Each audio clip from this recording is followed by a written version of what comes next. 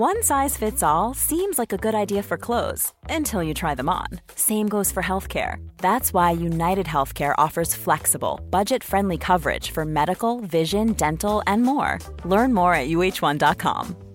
Many of us have those stubborn pounds that seem impossible to lose, no matter how good we eat or how hard we work out. My solution is PlushCare. PlushCare is a leading telehealth provider with doctors who are there for you day and night to partner with you in your weight loss journey. They can prescribe FDA-approved weight loss medications like Wegovy and Zepbound for those who qualify. Plus, they accept most insurance plans. To get started, visit plushcare.com/weightloss. That's plushcare.com/weightloss.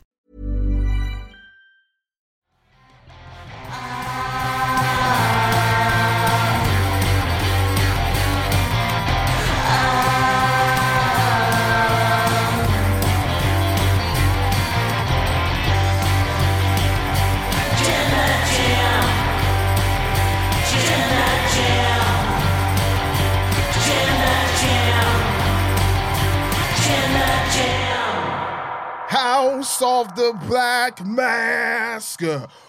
Welcome to our SmackDown review podcast.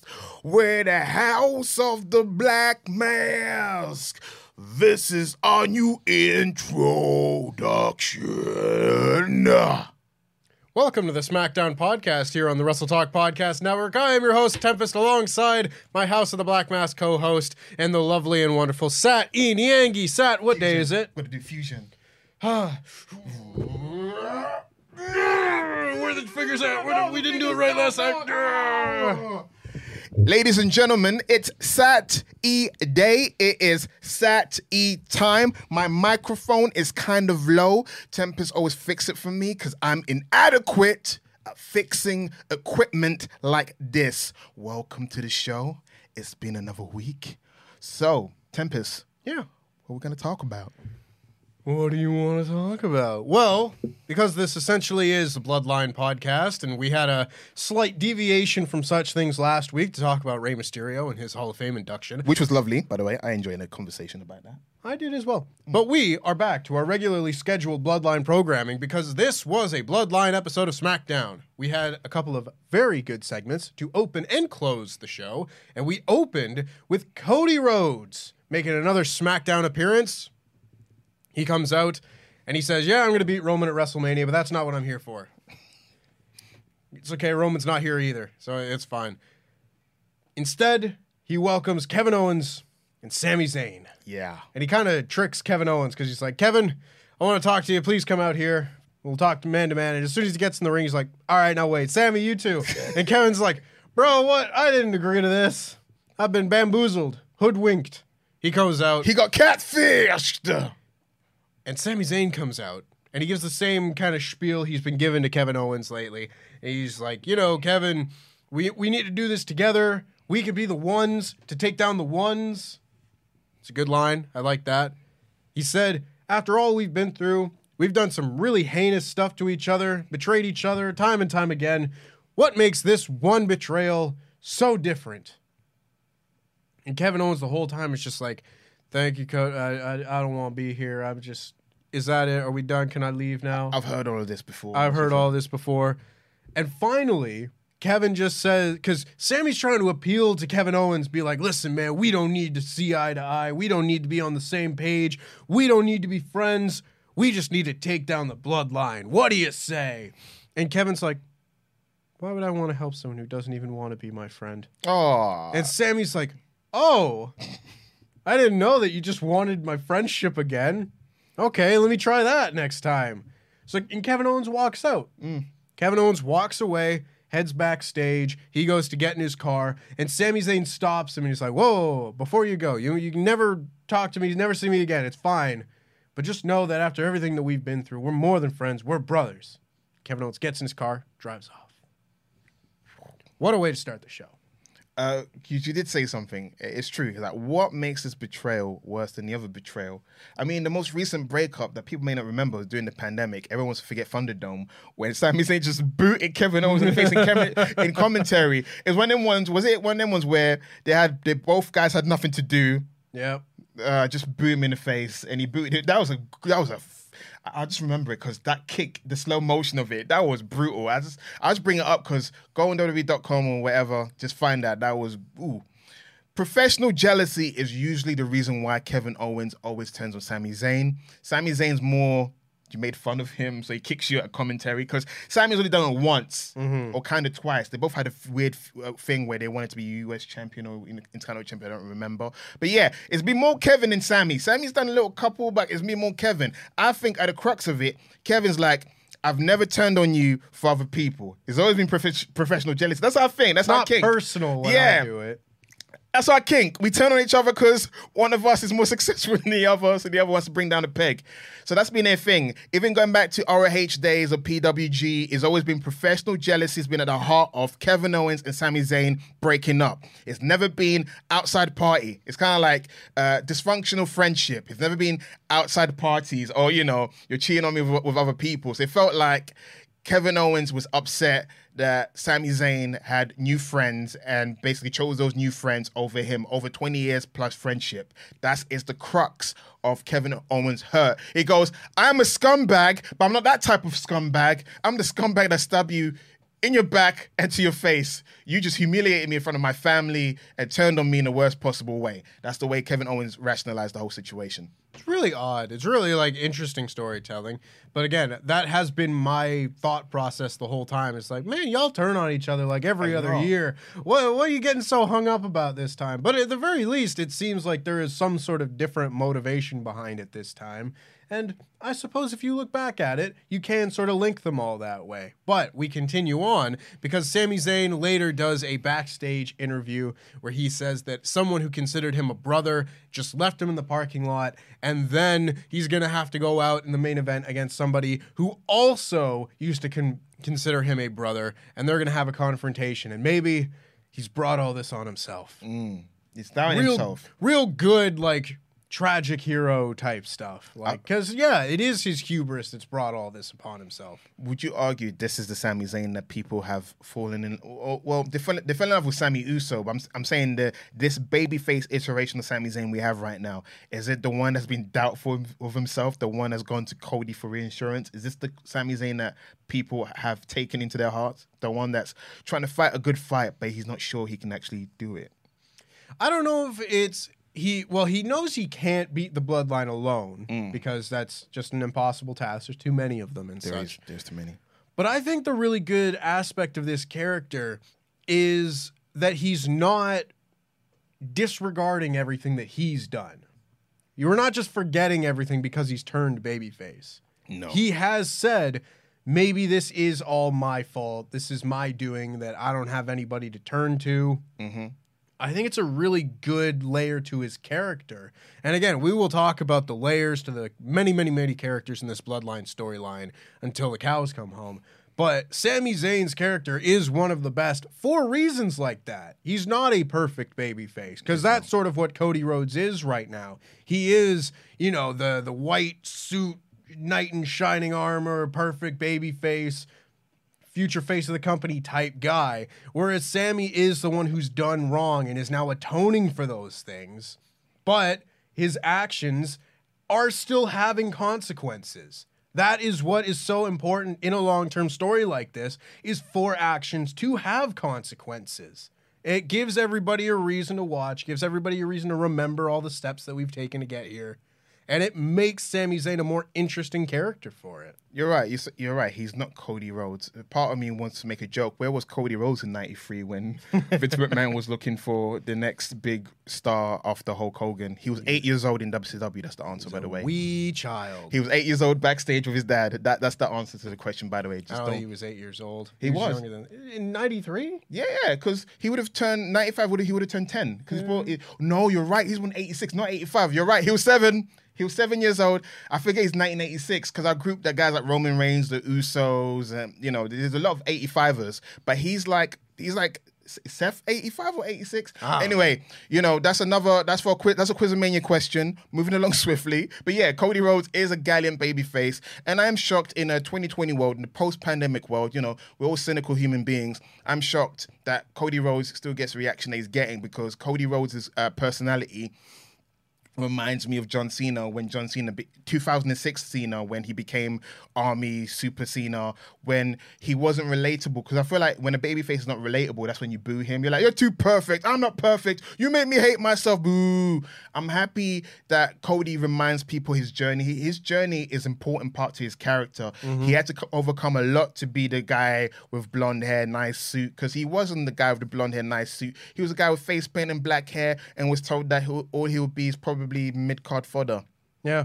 And also, very important to bring up, because can't skim over this very interesting tidbit on this show. When Cody Rhodes calls out Kevin Owens, he says that he has an immense amount of respect for Kevin Owens, because when Cody left WWE back in 2016, he was lost. He had no idea how to go out and make a name on the indie scene, and he went to Kevin Owens, and Kevin Owens gave him the contacts that he needed to go out there and form relationships on the indie scene. And who is he talking about but the elite, the elite. I love that they brought that up. You called that from a mile away. Thank you. And I'm giving you your flowers on that one. That is a very good shout, very good way to appeal to Kevin Owens. Bring even more realism to this story that has been just loaded with it. And I like that Cody Rhodes is the guy that peels back the curtain.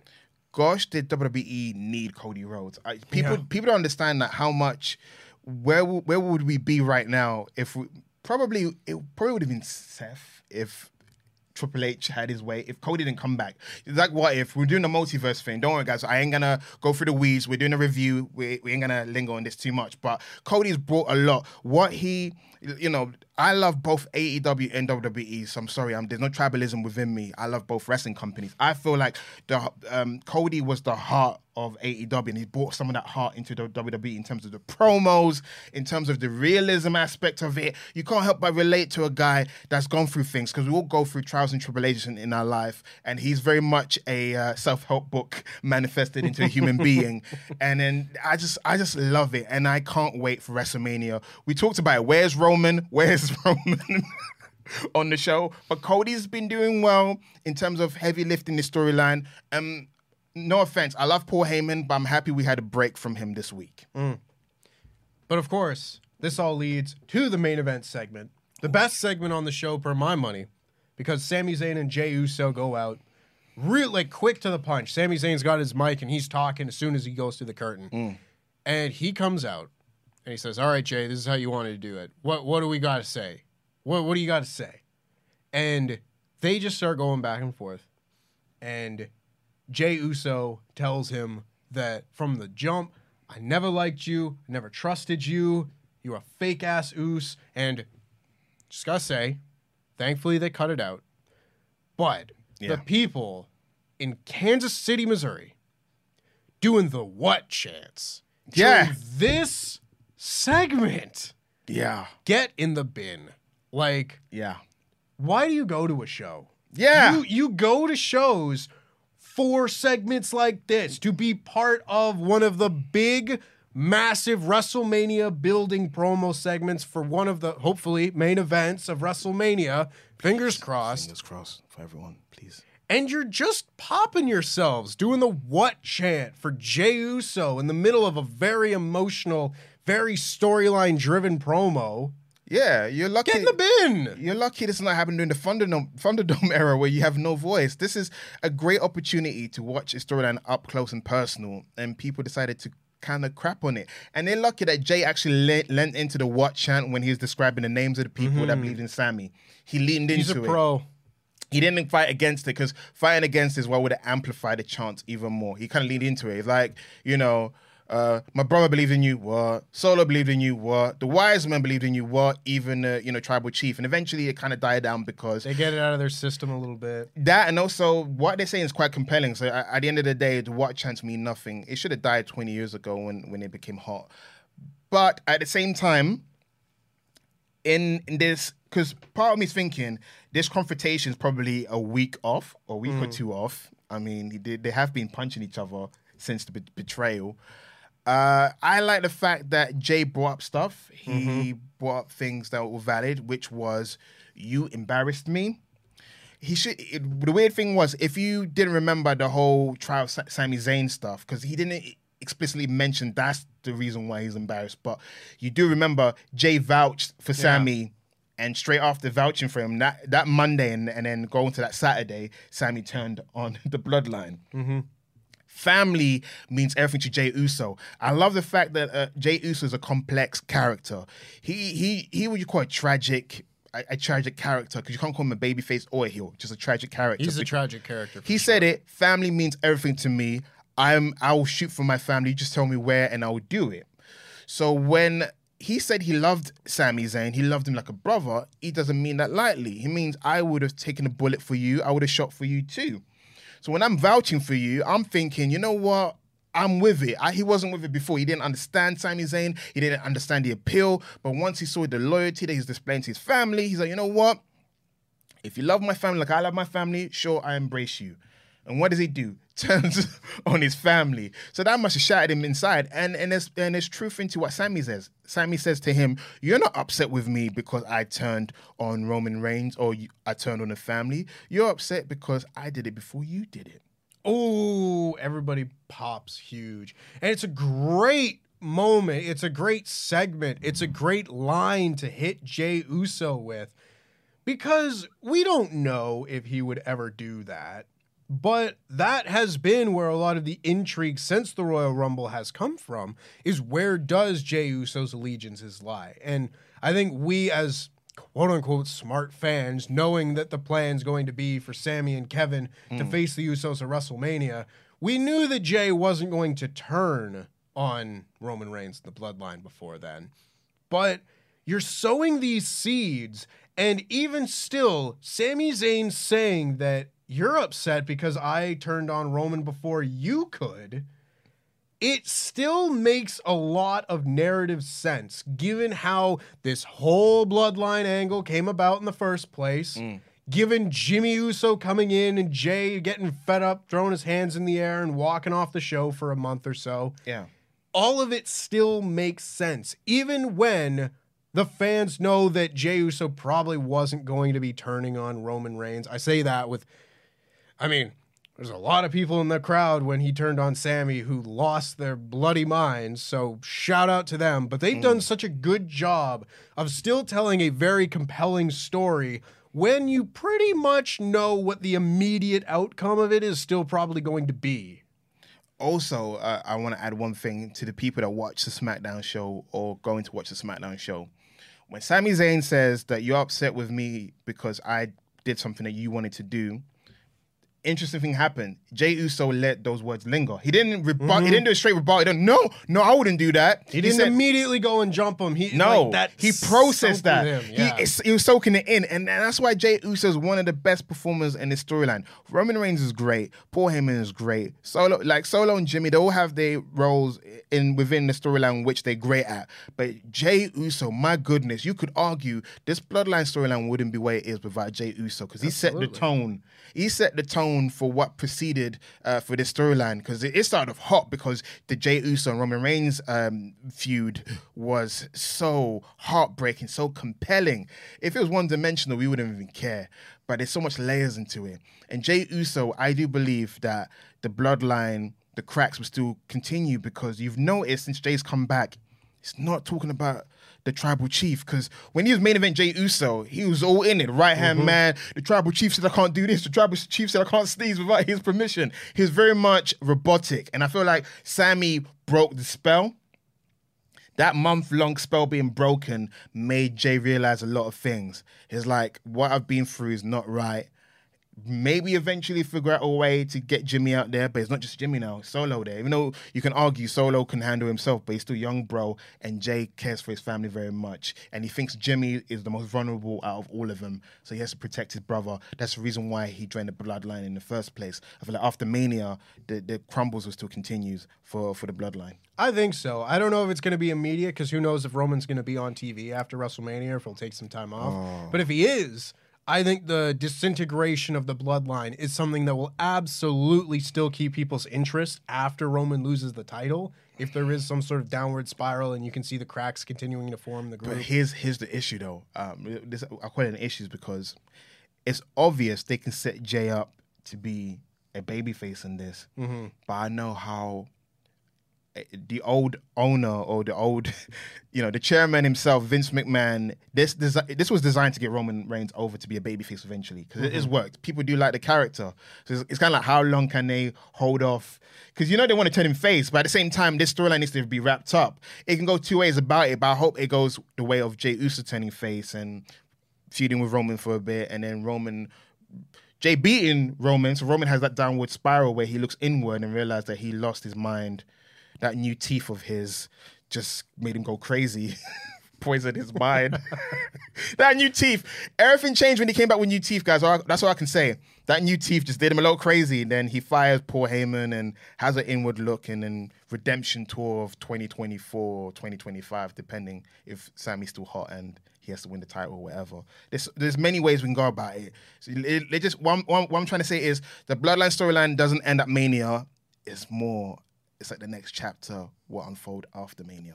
It's very exciting. And of course, we get to WrestleMania now with a tag team match pretty solidly in place, because the end of this show saw Kevin Owens return and back up Sami Zayn and give a big old hug as they fought off the Usos.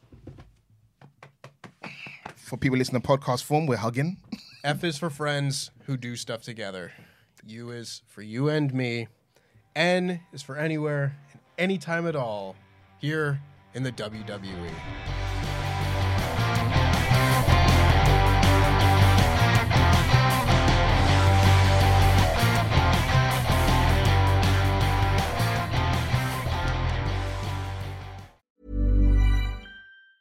When you're ready to pop the question, the last thing you want to do is second-guess the ring. At BlueNile.com, you can design a one-of-a-kind ring with the ease and convenience of shopping online. Choose your diamond and setting. When you find the one, you'll get it delivered right to your door. Go to BlueNile.com and use promo code LISTEN to get $50 off your purchase of $500 or more. That's code LISTEN at BlueNile.com for $50 off your purchase. BlueNile.com, code LISTEN. Here's a cool fact. A crocodile can't stick out its tongue. Another cool fact, you can get short-term health insurance for a month or just under a year in some states. United Healthcare short-term insurance plans are designed for people who are between jobs, coming off their parents' plan, or turning a side hustle into a full-time gig. Underwritten by Golden Rule Insurance Company, they offer flexible, budget-friendly coverage with access to a nationwide network of doctors and hospitals. Get more cool facts about United Healthcare short-term plans at uh1.com. Quality sleep is essential. That's why the Sleep Number Smart Bed is designed for your ever-evolving sleep needs. Need a bed that's firmer or softer on either side? Helps you sleep at a comfortable temperature? Sleep Number Smart Beds let you individualize your comfort, so you sleep better together. J.D. Power ranks Sleep Number number 1 in customer satisfaction with mattresses purchased in-store. And now, save 50% on the Sleep Number Limited Edition Smart Bed for a limited time. For J.D. Power 2023 award information, visit jdpower.com/awards. Only at a Sleep Number store or sleepnumber.com. Hiring for your small business? If you're not looking for professionals on LinkedIn, you're looking in the wrong place. That's like looking for your car keys in a fish tank. LinkedIn helps you hire professionals you can't find anywhere else, even those who aren't actively searching for a new job but might be open to the perfect role. In a given month, over 70% of LinkedIn users don't even visit other leading job sites. So start looking in the right place. With LinkedIn, you can hire professionals like a professional. Post your free job on linkedin.com/people today.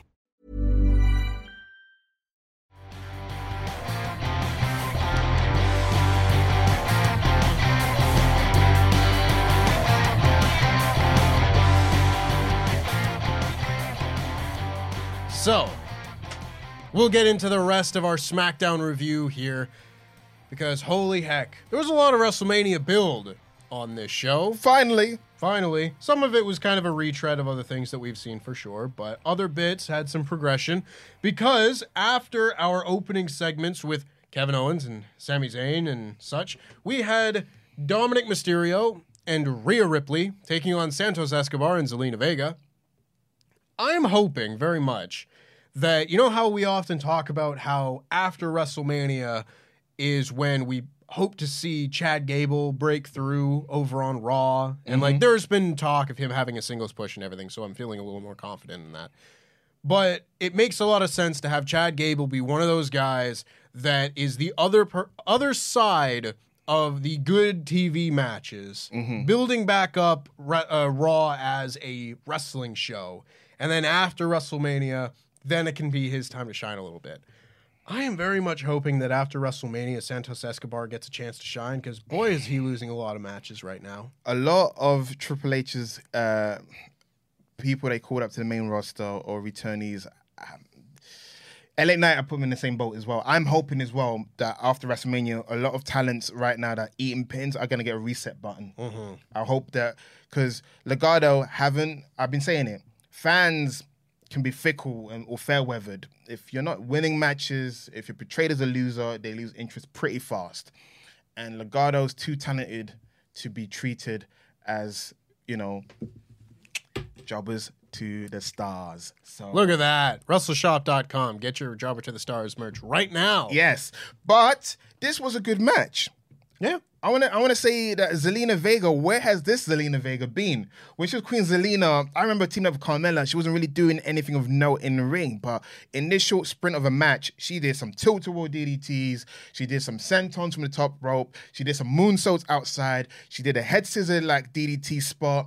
She's very much the cousin of Amazing Red in this match. She did really well in that. Santos Escobar did a great drop kick onto Dominic. So despite the outcome of the match, I felt like they put a lot into the match for it to be effective. Yeah.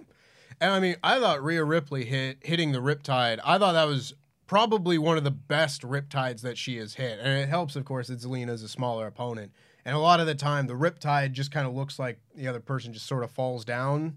Yeah. Depending on how big they are. This was one where she got Zelina all the way up and slammed her down. It looked great. It looked like a finisher. Yeah, it looked like a finisher, which it doesn't often do. Yeah. And Rhea and Dominic win this match, and then afterwards we get yet another instance of Dominic calling out Ray, saying, "You're a pathetic deadbeat dad," and Ray coming out there and being like, "I won't fight you, son." That's pretty much it. No, but there was a little bit more to it this week. We're getting a little closer. He sizzled. So what happened, guys? I know it sounds like the same thing happened again. Ray provided some context because Dominic was like, there he is, deadbeat dad, wasn't there for my birthday. So Dominic recited old material, which wasn't new. Same thing. But what I liked about this segment, because it sounds like it's the same thing again, but what I feel like we got more this week from Ray's point of view was, yeah, I'm a WWE Hall of Famer. This business is selfish. He's saying Dominic's in his business too. So it's not like business, like Dominic, you can't be holier than thou because you're doing the same thing Ray's doing. You're in the industry. Once you get family, you might have to do the same thing. He made sacrifices for Dominic, for Dominic's mom and Dominic's sister to give them the life that he dreamed of. And that hit me in the heart because Rey Mysterio is showing that despite all the negative things Dominic is saying, he still loves him. And he feels like, because Dominic still, in Ray's mind, hasn't done something they can't come back from. If Dominic right now went, you know what, I dropped Judgment Day, I'm sorry, take me back, Ray would do it. Dominic needs to do something heinous to drive Rey Mysterio over the edge, because he said, if it was any other punk kid calling me out at WrestleMania, I will do it, I'll accept it. And crowd pops because they thought Ray's finally accepting. But you're my son, and if I hit you or fight you, it'll be a disgrace to me as a father. So you have to understand, for people with kids, that hits hard. Because that's your child at the end of the day. There's some sociopathic parents that will just smack the kid. They'll pop him at the first instance. That's not Ray. Ray's more of the passive dad. He's the guy that, bail out his son, be there for them, spoil him with all the Gucci, Louis. That's a good callback because Rey Mysterio is a fashionable bloke. Hell yeah. He loves his Louis Vuitton. He has his Louis Vuitton mask and stuff like that. So for him to say, hey, Dominic, all that cool merchandise and stuff that I've gotten, it's because all the sacrifices I made for you. Because Dominic has benefited from that. This is like revisionist history from Dominic's point of view. He's bitter and he's angry at his dad for a lot of reasons. It's still the edge thing. I still think it's the edge thing. But he's now bringing up old things, resentment towards Ray. And Ray's like, hey, we can still work on this. Dominic needs to do something. Again, I'm waiting for the Angie and Aaliyah portion of the story to drive this over the edge. That's what I think. That's the thing. Like, I don't disagree at all. I just think that it's about time that we get there. He beat Undertaker though, because Undertaker had the whole Kane thing where he wouldn't fight Kane, and he after Royal Rumble, he's like, I think he needs to lock him in a casket and burn him alive. Yeah, like Dominic used to that'll do it. That would do it. You know, it's just like we've got 2 weeks until WrestleMania at this point, and this has been going on since Clash at the Castle. Mm-hmm. I think it's about time we kind of get to the next bit. Because, yeah, there was a little bit more here to kind of advance that. Like, there's been a little bit more every week. But I'm really starting to get to the point where it's like, okay, come on. Do the thing. Can we advance this next bit? Just because, like, I know a lot of people are tuning this out now and do just think that Ray has kind of looked like a bitch the whole time. But this is Hall of Fame Rey Mysterio. We can do a blooper reel of all the times Rey Mysterio did look like a bitch. Yeah. It's a thing. It's not too late to stop, though. It's a reoccurring thing for Ray. He looks like a bitch every year. That part when Roman yeeted him during the Thunderdome era, that's because Vince enjoys it. Yeah. That's why Ray gets yeeted all the time. He gets his head squashed by Great Khali all the time. You know, he gets beaten up. He wins the WWE title, then loses it 5 minutes later. That's a Rey Mysterio thing. This is not the first time. So having Ray be embarrassed by his son is part of the course, unfortunately, guys. Rey Mysterio's that guy who lost his mask. Then Kevin Nash beat him up, one-darted him during the NWO storyline. Ray has been punked out for the majority of his Mysterio. Great matches, punking out, shake hands in the middle. That's Rey Mysterio. This depresses me so much. I need them to put more respect on my boy's name. The fact I said that, you're like, they're punking him out. I was like, yeah, they've always been punking. That's a Rey Mysterio trope, unfortunately. When Eddie turned on him, he busted him open, ripped his mask, and then he did brainbuster on the steel steps. And then Eddie and Ray was quivering, please, and he battered him. That's a Rey Mysterio trope. You always feel sorry for him. He gets punked out every year. 20 years. Over 20 years. Gets punked out. Constantly. Ray. Always. It's kind of like RVD getting turned on, or Sting getting turned on. It's a trope. Recurring. I love you, Ray. Take more care of yourself. We then had a qualifying match for a Fatal 4-Way Tag Team Showcase. WrestleMania Showcase, pal. Now, I'll be honest, I don't know what that means. It sounds like that just means that they are having a match with no story, no build, just as a way to get a bunch of people on the show with no stakes, which somehow is less stakes than even those battle royals that they were doing. Now, I don't care that much because I'm not going to advocate for the return of these battle royals. You're not? I don't care that much. They never did anything with these battle royals in the first place. But what in God's name is the point of this? There's still a couple weeks. They can prove me wrong. They can throw something into the mix here. But as of now, as it has been presented, it's just a match. If you're saying if they added like a number one contendership out of it, it would be something. It would be something. And that's probably what they will eventually be. Like, I would imagine whoever wins these matches will probably face the tag champs at the next pay-per-view. Okay. I would imagine so, but it would help to tell me that. I'm on the Liv and Raquel agenda because I've been saying this for months. So I call it an undercurrent. It's not really been a storyline, but for months, Liv and Raquel have been tethered together. Liv has punked out Raquel so many times. They've not broken tables together. They've had clunky matches together. They've teamed up. Liv has smacked Raquel. Raquel smiled for it all. I feel like this match is either designed for Raquel to turn on Liv or to progress this weird, I'll call it undercurrent because it's not a storyline, but they are the only two not to suffer from tag team amnesia. They have, though. Like, Liv Morgan and Tegan Nox were a tag team for 3 weeks back in December. Crap, you know what? I got tag team amnesia. That is true. But at the same time, Liv and Raquel, they refuse to quit them. They are a thing. They're not friends. That's the weird thing. Raquel smiles a lot. By the end of the day, I remember Liv just smacks and punks all the time. Pap, slap in the face. I still remember that slap in the face. Yep. And I remember that senton from the top rope and then that crossbody, they couldn't break the table together. I just remember that their relationship has been toxic, to say the least. And Tegan Nox gets a new tag team partner every single week. Holy hell. Yeah, okay. Did something happen to Natalya that I don't know about? Natalya probably needed, more time off for I have reasons. no idea. Because film me more content with her sister, maybe. I don't know. we don't talk about that. Because this match was Liv and Raquel versus Tegan and Emma, the ones who've been brought back and have somehow done the least since then. Is this Emma's like second or third match since returning? I don't even know. She's been Madcap Moss's manager girlfriend for more than half of this time. Again, I'm going to advocate, all right? Dana Brooks on Raw, Emma's on SmackDown. After WrestleMania, put them back together. Sure. Emma's better as a heel. I'm sorry, because Emma only works as a babyface when she's doing a goofy dance. Outside of the goofy dance, she's just a bland, generic babyface. As a heel, at least she had glasses and the gloves, and she did a lot of look at me stuff. That's what I want. Madcap Moss is not doing much at the moment. Heck, put them three together and make them a throuple of some weird sense. At least it'd be better than what we're getting right now. Yeah, because this match really wasn't much of anything. Like, it was just kind of a throwaway match. Again, Tegan Nox and Emma are a couple of people that have never once teamed before, qualifying for a tag team match at WrestleMania. I don't know what it is about, but they've never teamed before.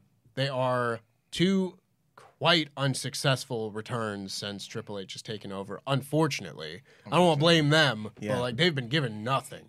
And at some point during this match, Liv hit her like side code breaker thing, and Michael Cole called it the code red. So I don't know what he's on about.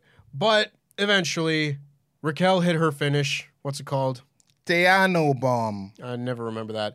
And then Liv hit the Oblivion, and that was it. They were happy. They advanced to WrestleMania. This really is like the less cool version of Liv and Rhea Ripley from like a year ago. Oh, yeah, you remember that. I like their team together. You know what? I like Liv Morgan now. At least she's got... Last year, Liv Morgan was a crybaby babyface. Oh, I never in my match. I'm on the dog. Ooh, never get opportunities. This Liv Morgan, I'm crazy. It's something. I'm crazy. Yeah, there wasn't much to this one. We'll see what happens with these Fatal 4-Way showcase matches. But then we had Charlotte Flair come out, and she had quite an outfit on. Very green. It wasn't what it was. It was. It was an outfit. She says that this is going to be her 7th WrestleMania, and in every single one of them, she will have been the champion or the challenger. In my head, I was like, "Late there lies the problem." Yeah. See, okay, I don't think we really have time to get into the Charlotte Flair problem that I have, but I will, in a quick sense, address it. What is Charlotte Flair's character, ever? Oh, from my point of view, white privilege, and she wins all the time. Yeah, that's not, well, that's a character, but it's not much of a character. And when you consider that she's been on TV at the top of the women's division since 2015, she doesn't have much of a character, and thus it's really hard for me to get involved emotionally into her stories. She's Mary Sue. Yeah. She is a Mary Sue. That's why she can't wins relate, right? everything. She's good at everything. She's not okay. Not everyone wants to be relatable. You're right. There has to be a current of believability about the character, but at the same time, Charlotte Flair is an anomaly. Mm-hmm. She is an idea. I think she's more of an idea. You know, like, oh, I like the idea of Charlotte. Like Vince and Triple H. I like Charlotte Flair, by the way. I want to see some. I think she wrestles good matches on pay-per-view. And when she cuts a promo, when she's on the ball when it comes to cutting promos, she's really good as well. And sometimes she hits good moonsaults as well when she wants to. And she does a good corkscrew as well. There's many positives about her. I don't think Charlotte's the issue. I think it's the pen. The booking behind Charlotte has never been Ashley Flair being the issue. The character of Charlotte has been the issue. The performer is tremendous. You heard in interviews that she thinks she's better as a heel. She doesn't understand when they make her a baby face. Even recently she said she likes taking a break for being a heel. Anyway, Flairs are being Flairs. The issue's always been she hasn't evolved since 2015. You could argue Becky has evolved, right? We're talking about horsewomen. Yep. Let's talk about horsewomen. Sasha Banks even evolved and became what? The blueprint, and she changed up, took off the purple wig. Bayley was a hugger and she cut off her hair and it became this weird role model character. Becky Lynch went from being, Spitfire Irish lass kicker to being the man, and then being big-time Becks.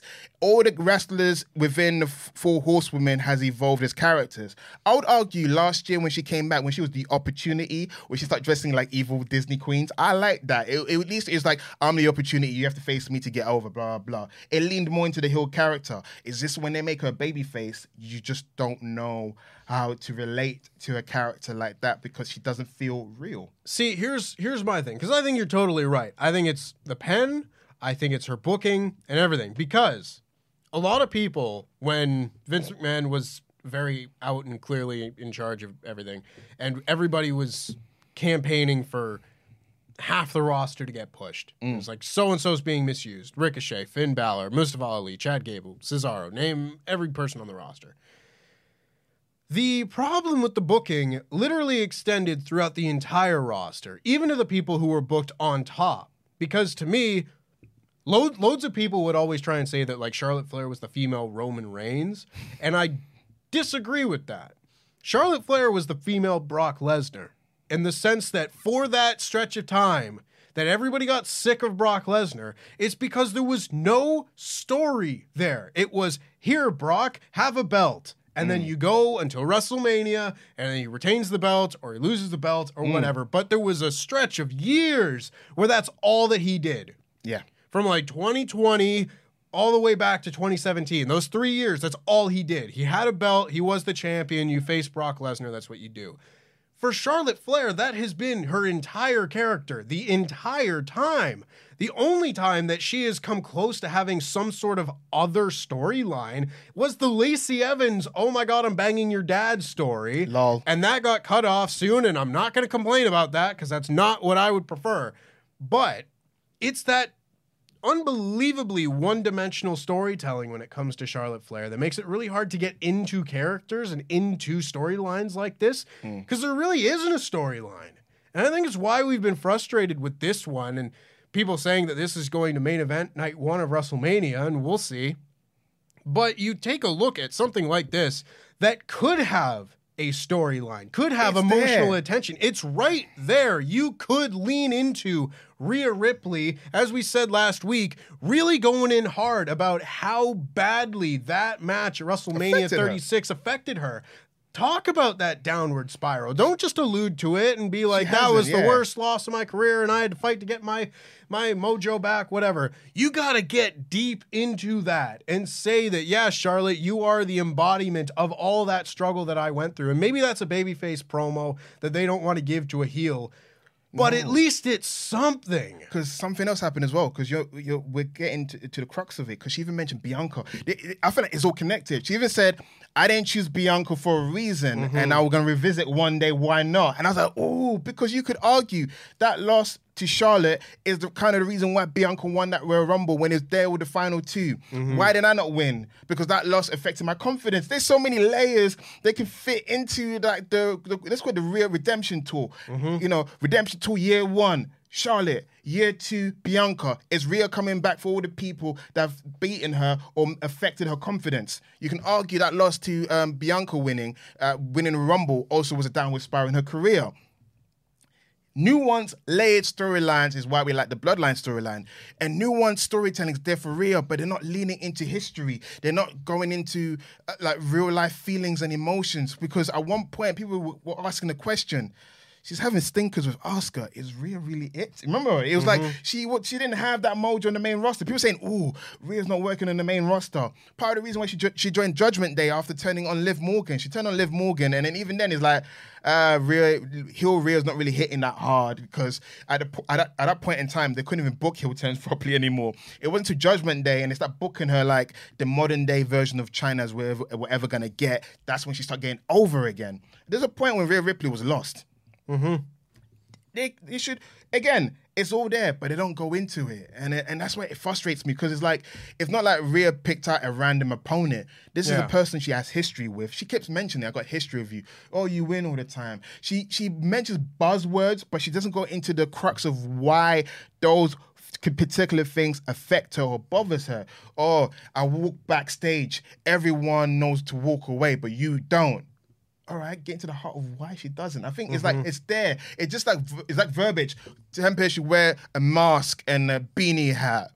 all right, but don't get to the crux of, you know what I mean? They don't dig deep. It's like they do one little peeling and it's like, oh, there's storytelling power. No, peel the onion. Yeah. They did a little bit of the first layer and they stop and they think this is the main event of WrestleMania. Do more. They need to do more because they really didn't say too much in this promo either. Because as I said, Charlotte says that she's been the champion or the challenger for every WrestleMania that she'll be a part of and says that Rhea Ripley isn't a star and won't be a star until she beats her. Whatever. I personally, this is more of a nitpick, but I don't like... If this is going to be main event of WrestleMania, I wouldn't say that one half of that main event isn't a star. That's just me.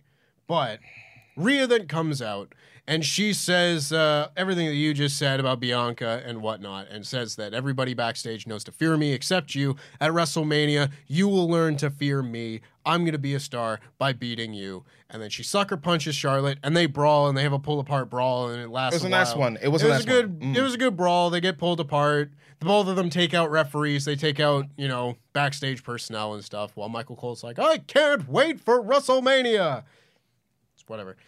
Again, it was fine. It was development, but still, it's not getting to the crux of what we want out of this story. I'd also feel like it's also almost like a week or two late of a brawl. They should have had it weeks ago. It should be like on site. It should be on site. Every time they see each other, they fight. Because even like the Asuka and Bianca suffering from the same thing, where Asuka comes out, dribbles. Yeah, I love Asuka, but she dribbles the green liquid, and then that's the storyline. Is Bianca wins the match, Asuka comes out. Asuka wins the match, Bianca comes out. They should have booked it like this. This is for women. I'm just putting a bow in this. Asuka is gone back to her old self, her old new self. Turn her heel. Just turn her heel. It's kind of like someone has never seen her NXT stuff where she was a great tweener. Mm-hmm. She's not even tweening right now. I do feel like right now, I just want to say I love Asuka. I want her to win at WrestleMania. I want her to be pushed the way she should be pushed.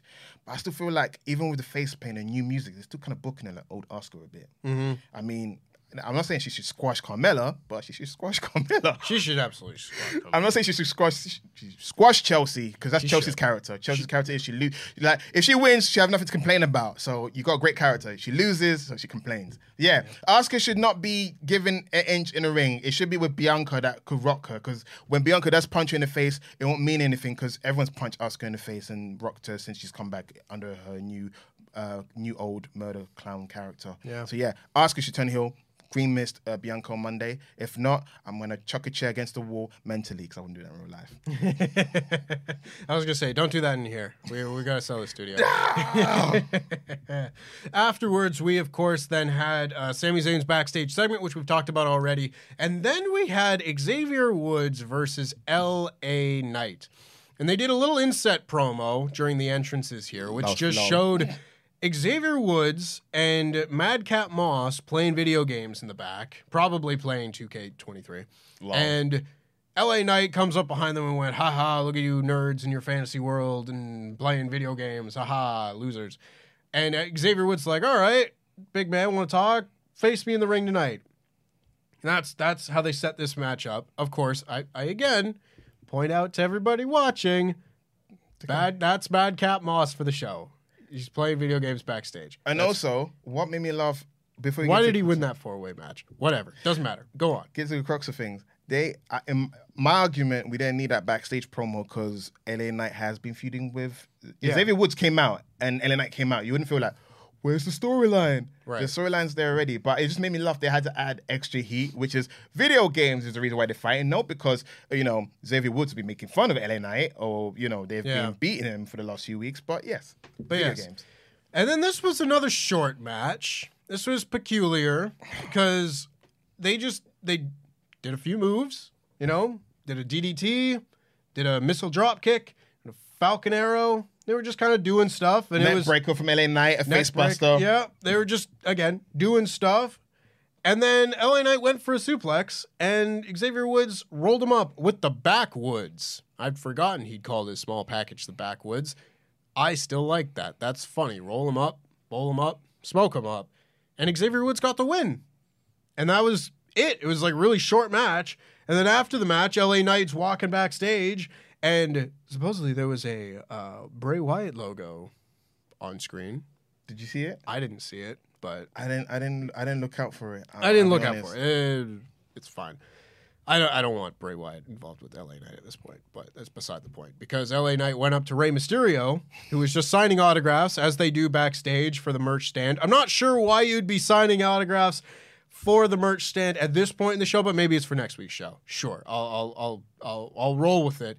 And he says, "Oh, I'll give your son an LA moment. I'll hit him like you won't and such." And Rey Mysterio just punches him and walks away, or says something in Spanish and walks away. And LA Knight just say, "What did he say?" And I kind of got a few chuckles. And then just to mention, in the match, LA Knight did get a reaction for his entrance theme. He did get a chance in the ring. He's way more over than his push at this point. Bingo. And that's usually a bad thing when you're way over than your push. Because I argue... Yeah, in their mind, they can beat you at that point. I said that I want... LA Knight's getting a reaction that we all want him to have, but he's not getting the push we want him to have. And I also could argue that they're booking him like Heath Slater circa 2011 or 12, whenever it was when he was fighting legends. 2012. Yeah, when Raw 1000. Yeah, when he was entertaining, but he was fighting legends and then they embarrassed him. LA Knight shouldn't be that guy who gets embarrassed. He should be a guy who talks trash. And LA Knight shouldn't be a jobber to the stars. Yeah. And he also said that he should call himself LA Mysterio and beat up his punk son since he won't do it. That made me laugh, and I could be a deadbeat, part of the Deadbeat Society, whoever it was, and then Ray hit him, and now they're going to wrestle each other next week. So I'm hoping Dominic interferes so LA Knight wins, so LA Knight doesn't continue losing, because I don't remember the last time he won. I think he beat a jobber. He beat a jobber in January. I think his name was like Ren Jones or something like that. But he has only won 3 matches since he became LA Knight. And it was the first one against Mansoor. It was another one after that, and then it was that one against a jobber. He has only won that one match this year. And that is just not good enough, sir. Yeah. See, and this goes back to my problem that I used to have about SmackDown before Triple H took over and everything. Let me talk to you. My problem with it was that the people who lost were the focus of the show. Carmella and Chelsea being on Raw. You just like... More often than not, on shows with characters in wrestling that people care about... It's the people who win all the time. Mm-hmm. And granted, there's got to be some variance, whatever. Not everything's set in stone. I get that. But it gets very difficult when the characters that are on TV every week are the ones that lose. The interesting ones. That is a recurring thing. Chad Gable was interesting, but yet he loses all the time. Heck, even Corbin, again, I know we don't do Raw, but I really want to talk about it. We'll probably do it off air. He's going back to being bum-ass Corbin, innit? That's what it is, isn't it? I don't want that, because you know when you said when people say they want something and when it happens you're like, oh, it's not great as the first time it happens. You know, when you do retreats. DDP didn't go back to being broke in WCW. That's a little tidbit for people that watch WCW. You can't go back. I'm of the mind of you go forward, not backwards. You go backwards, that's a sign of creative bankruptcy. Mm-hmm. But yeah, this was a rough night for LA Knight, and then we got our Intercontinental Championship #1 contenders match between Drew McIntyre and Sheamus. And we had Walter and the rest of Imperium come out and stand at ringside. And Wade Barrett tried to get a word from Walter on commentary. And I really liked the presentation of all this because Wade's like, I'm going to try and get a word with our Intercontinental Champion. And he like nudges Ludwig Kaiser, and Kaiser's like, what? What do you want? And then he gets Walter's attention, goes over, puts the headset on. He's like, thank you for your time, Gunther. You and Sheamus had like one of the matches of the year last year at Clash of the Castle. Do you want to run that match back?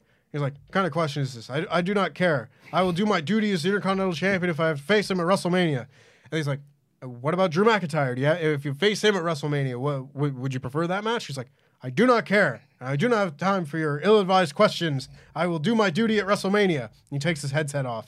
And Michael Cole's like, I'm sorry for my colleagues' very poor questioning. Like, as if Michael Cole doesn't have the absolute worst questions anytime a wrestler's on commentary, but neither here nor there. I want to see Tempest versus Michael Cole. I'm sorry, guys. I feel like that's what's been leading up to. Swear to God. Give him the plane tickets to LA. You know, Wrestle Talk. Let's sponsor this guy. Let him go to WrestleMania. Book it. Tempest versus Michael Cole, because I feel like that feud has been brewing for a while. Been brewing. Hot dog. Everything he says just pisses me off. But anyway, this match was pretty good, though. There weren't a lot of like matches to get invested in on this show. No. It was just kind of like a few short matches. Some things had stakes, but even then the stakes were fairly low. This was one of the matches where I saw that booked for this week, and I was like, hell yeah, that's going to be good. And it was. It wasn't like the blow-away match that they've had on pay-per-view in 2021 and such, but it's okay. It wasn't supposed to be. And once the people got into the near falls, then things really picked up. They had some crowd heat, and they were exchanging big moves, and Sheamus got kind of like a brogue kick knee looking thing because he didn't get full extension. And they then built to a spot where both men were down. And you can always tell when the ref's counting a little bit faster that they're going to do one of these spots. But he gets to about 8 as they're both still down. And Walter gets up on the ring apron and he's like, hey, don't you count? Both of these men get up. I'm not going to have this match end in a double knockout or a no contest or whatever. Distracts both of them. And the rest of Imperium hit both of them for the double DQ. Kind of a lame finish, but I've seen it done before. It works for what they want to do. It sets up the triple threat match because immediately afterwards, they go to walk up the ramp and Adam Pearce pops up on the screen and says, Walter, paraphrasing of course, you, after what you've just done, have earned yourself a triple threat match. At WrestleMania, it'll be you against Sheamus, against Drew McIntyre for the Intercontinental Championship. And I would bet that there is a very strong possibility that that'll be the best match on the show, on either show. Ooh, you know what? This is a good card, mind you. I think both of these women's matches can really steal the show. I think the tag match, I think the main event, Roman and Cody, all have very good shot at stealing the show. But this is going to be some heat. This is going to have some heat. I think this one will be expected. I think the dark horse is Seth Rollins versus Logan Paul. You know what? You're right. That's going to be the best match on the show. They're going to go out. And they're going to go nuts. And I hope Seth Rollins stomps his head in. Because Seth Rollins, he's owed a WrestleMania moment. It's been a while. It's been a while. Because you could argue, you know, we'll talk about this another time. It could be a video essay about how Seth Rollins should be fighting for the title. Should be up there. But now I say that the next month, who's Cody backface? Might be Seth, you know, because what you wish for, you know. Yes. Yes. So this pretty much brings our review of SmackDown to a close. I thought, because of the opening and the main event segments, that this was a pretty gosh darn good show, all things considered. The middle bit, again, there really wasn't a whole lot to remember. Storyline progression, though. There was some storyline progression. It did its job. But shaping up WrestleMania. Yeah, the main bits were saved for the beginning and the end, and that is where the most important bits should But here's a little bit of the issue as well. So there is an argument being made. Is there going to be the tag match with the Usos, KO and Sami main event in night 1? Or is it going to be Charlotte versus Rhea Ripley main event in night 1? I can argue one storyline has had, 2 segments, 2, 3, 4 segments throughout the night, and the other one had 1 in a brawl. Mm-hmm. So it's quite hard to defend one segment in a brawl compared to a segment that started the night and was middle portions and then bookended at the end. One of them is being booked like a main event program and the other is not. And also the other main event program that's happening night 2 is also kind of sprinkled in, involved as well, because Cody's been involved in that story. They've used Cody's very smartly because they're showing a relationship he has with Kevin, because it's kind of like this busybody getting involved in other people's business. Like, no, I know this guy, and you know I've been coaching this guy's confidence. I'm involved in the storyline too, and I can't wait for the 6-man tag match that is brewing. God. It's right there. They got to give it to us. Go home. The go home show. I really hope it's for the go home show and not like the main event of Backlash or something where they did the 6-man tag last year. This match is going to bang. But bada boom. Bada boom. Bada bang.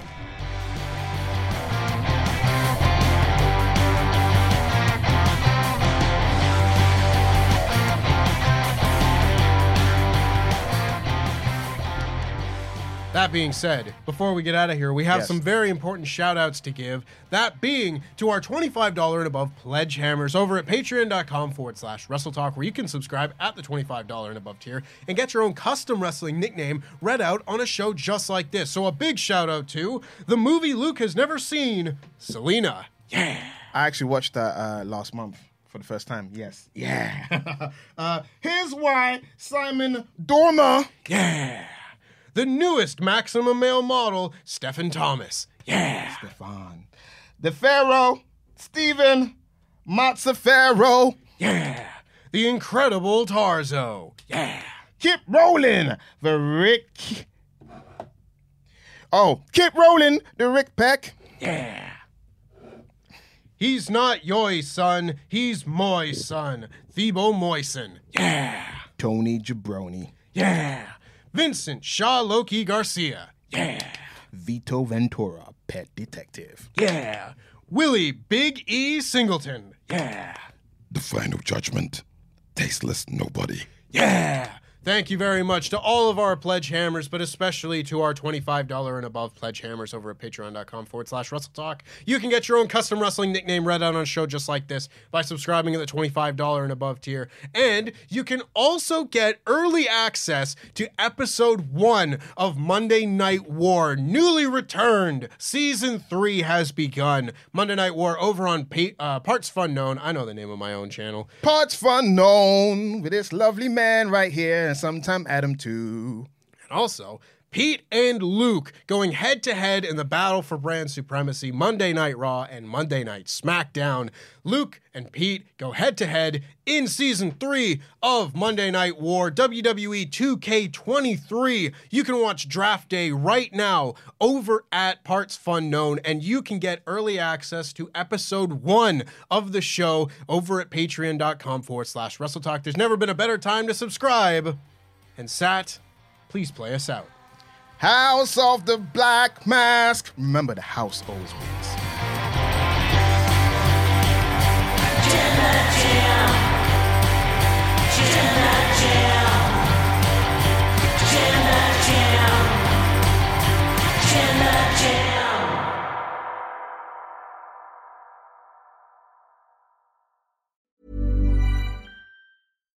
Hi, I'm Daniel, founder of Pretty Litter. Cats and cat owners deserve better than any old-fashioned litter. That's why I teamed up with scientists and veterinarians to create Pretty Litter. Its innovative crystal formula has superior odor control and weighs up to 80% less than clay litter. Pretty Litter even monitors health by changing colors to help detect early signs of potential illness. It's the world's smartest kitty litter. Go to prettylitter.com and use code ACAST for 20% off your first order and a free cat toy. Terms and conditions apply. See site for details. Mom deserves the best, and there's no better place to shop for Mother's Day than Whole Foods Market. They're your destination for unbeatable savings, from premium gifts to show-stopping flowers and irresistible desserts. Start by saving 33% with Prime on all body care and candles. Then get a 15-stem bunch of tulips for just $9.99 each with Prime. Round out Mom's menu with festive rosé, irresistible berry chantilly cake, and more special treats. Come celebrate Mother's Day at Whole Foods Market. Planning for your next trip? Elevate your travel style with Quince. Quince has all the jet-setting essentials you'll want for your next getaway, like European linen, premium luggage options, buttery soft Italian leather bags, and so much more. And is all priced at 50 to 80% less than similar brands. Plus, Quince only works with factories that use safe and ethical manufacturing practices. Pack your bags with high-quality essentials you'll be wearing for vacations to come with Quince. Go to quince.com/pack for free shipping and 365-day returns.